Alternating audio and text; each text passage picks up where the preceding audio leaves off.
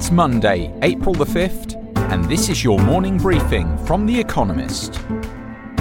Coming up, coup claims in Jordan and Easter egg protests in Myanmar. First, the world in brief. Jordan's Prince Hamza, half-brother to King Abdullah, said in a video released online that he had been placed under house arrest after criticising the regime for corruption. Military officials said the prince had been ordered to stop activities aimed at destabilising the country. Intelligence officials hinted at an attempted coup. Other senior figures have also been arrested. At least 22 members of India's elite security forces were killed in an ambush by Maoist insurgents. The battle in the central state of Chhattisgarh lasted for 4 hours and was the deadliest attack by the rebels, also known as the Naxals, since 2017. The insurgency has rumbled on for decades. The government of Maharashtra, India's richest state, announced a new lockdown in response to spiralling COVID-19 cases. A nighttime curfew has come into force. There will be a total lockdown at weekends.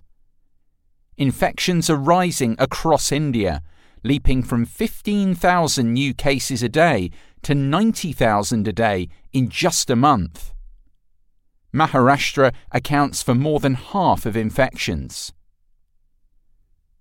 Protesters in Myanmar took to handing out Easter eggs painted with protest messages at renewed marches in Yangon, the main city, and elsewhere around the country. They opposed the military government that seized power in February. Police shot and killed 2 men in the capital, Naypyidaw. Over 500 people have died since the coup.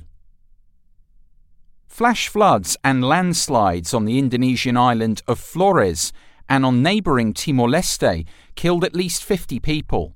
The destruction followed a weekend of torrential monsoon rain.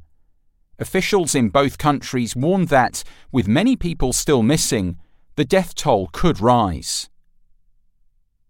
Britain's government confirmed plans to test a passport system for mass events, in which proof of vaccination or a negative COVID-19 test could be required for attendance. It will also introduce a 3-tier traffic light system when foreign travel is allowed again, with conditions in the countries visited determining what restrictions apply on return. Foreign tourism is banned until May 17th. And Johnson & Johnson said it will assume full control of the Baltimore factory where millions of COVID-19 vaccine doses were ruined by mixing ingredients for its vaccine with those from AstraZeneca's jab, made on the same site. AstraZeneca will find an alternate facility. And now, here's today's agenda. Dog days, Argentina's president and Russia's vaccine. President Alberto Fernandez tested positive for COVID-19 this weekend on his 62nd birthday, opening another chapter in the saga of his government and the Russian vaccine, Sputnik V. Mr. Fernandez, vaccinated publicly in January to allay doubts about Sputnik's effectiveness for people over 60, has now been forced to cancel engagements and self-isolate at his residence. "I'm in the guest house like a crazy man," he said, while insisting his condition would have been worse without the jab. From Moscow, the makers of Sputnik tweeted that the vaccine guarantees rapid recovery without grave symptoms. Argentina's vaccination program has been slow and tainted by scandal, with the government inoculating supporters, including university students, ahead of the elderly. Opinion polls showed support for the government dropping dramatically after revelations of that secret program. Mr. Fernandez had planned cross-country trips this month to shore up his ratings. Now in isolation, he complains that not even the dogs visit me.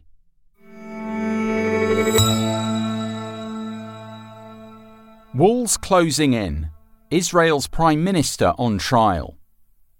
Benjamin Netanyahu will not be forced to watch as the first witnesses against him take the stand today at the district court in Jerusalem.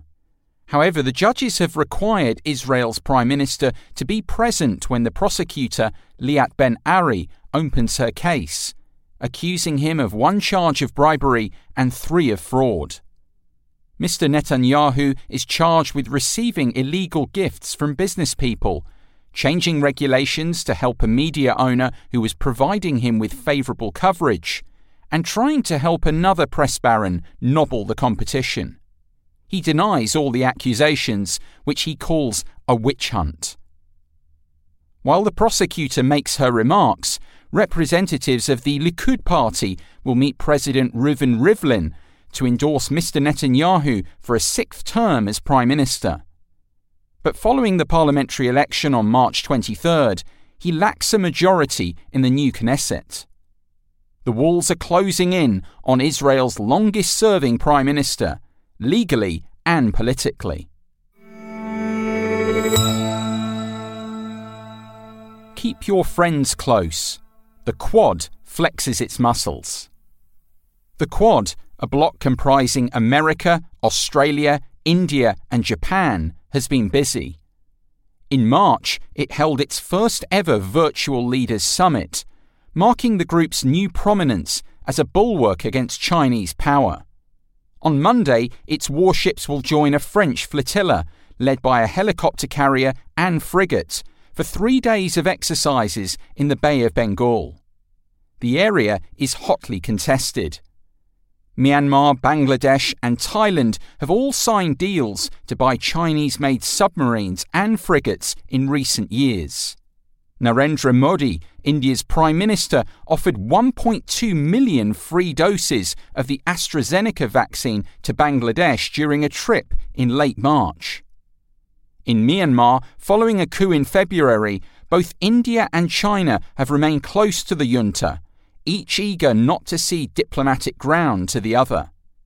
Meanwhile, France, which sent a nuclear-powered attack submarine through the Taiwan Strait earlier this year, is keen to prove itself as an Indo-Pacific power.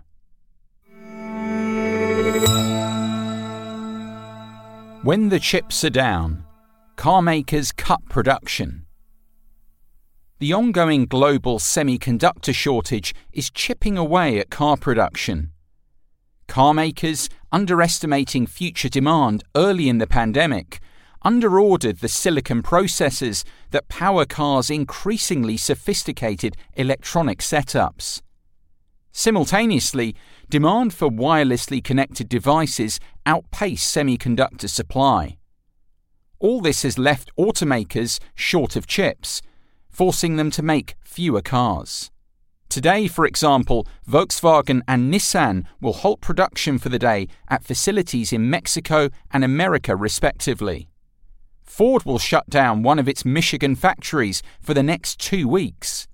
Automakers could lose out on over $60 billion of sales this year due to the cutbacks, according to AlixPartners, a consulting firm. Chipmakers are expanding their capacity, and Western governments want to reduce East Asia's dominance within the industry, but scaling up production takes time. The shortage could last into 2022.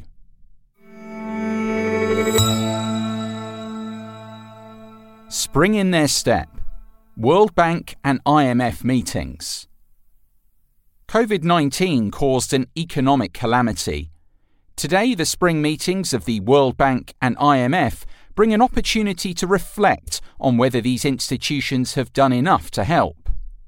In 2020, the World Bank made lending commitments worth $71 billion, 65% more than the year before. The IMF has extended $107 billion to 85 countries. Its lending to sub-Saharan Africa represented a 13-fold increase relative to an average year. Some say they could go further.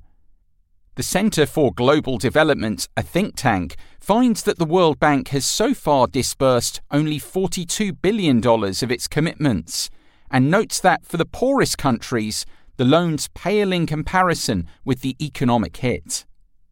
Kristalina Georgieva, the IMF's managing director, hopes that an issuance of $650 billion in special drawing rights, the IMF's in-house currency, will help those countries unable to deliver the spending splurge seen in richer countries.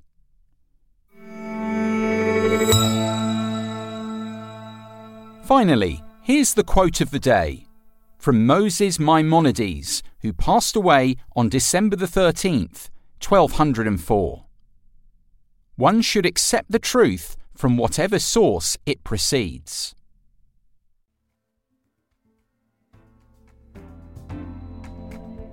That's it from the Economist Morning Briefing, available every weekday and on Saturdays. You can hear interviews and analysis from our journalists, including our current affairs podcast, The Intelligence, by searching for The Economist. And as a subscriber, you have access to each week's full edition in audio. Just download the Economist app on your mobile device to start listening.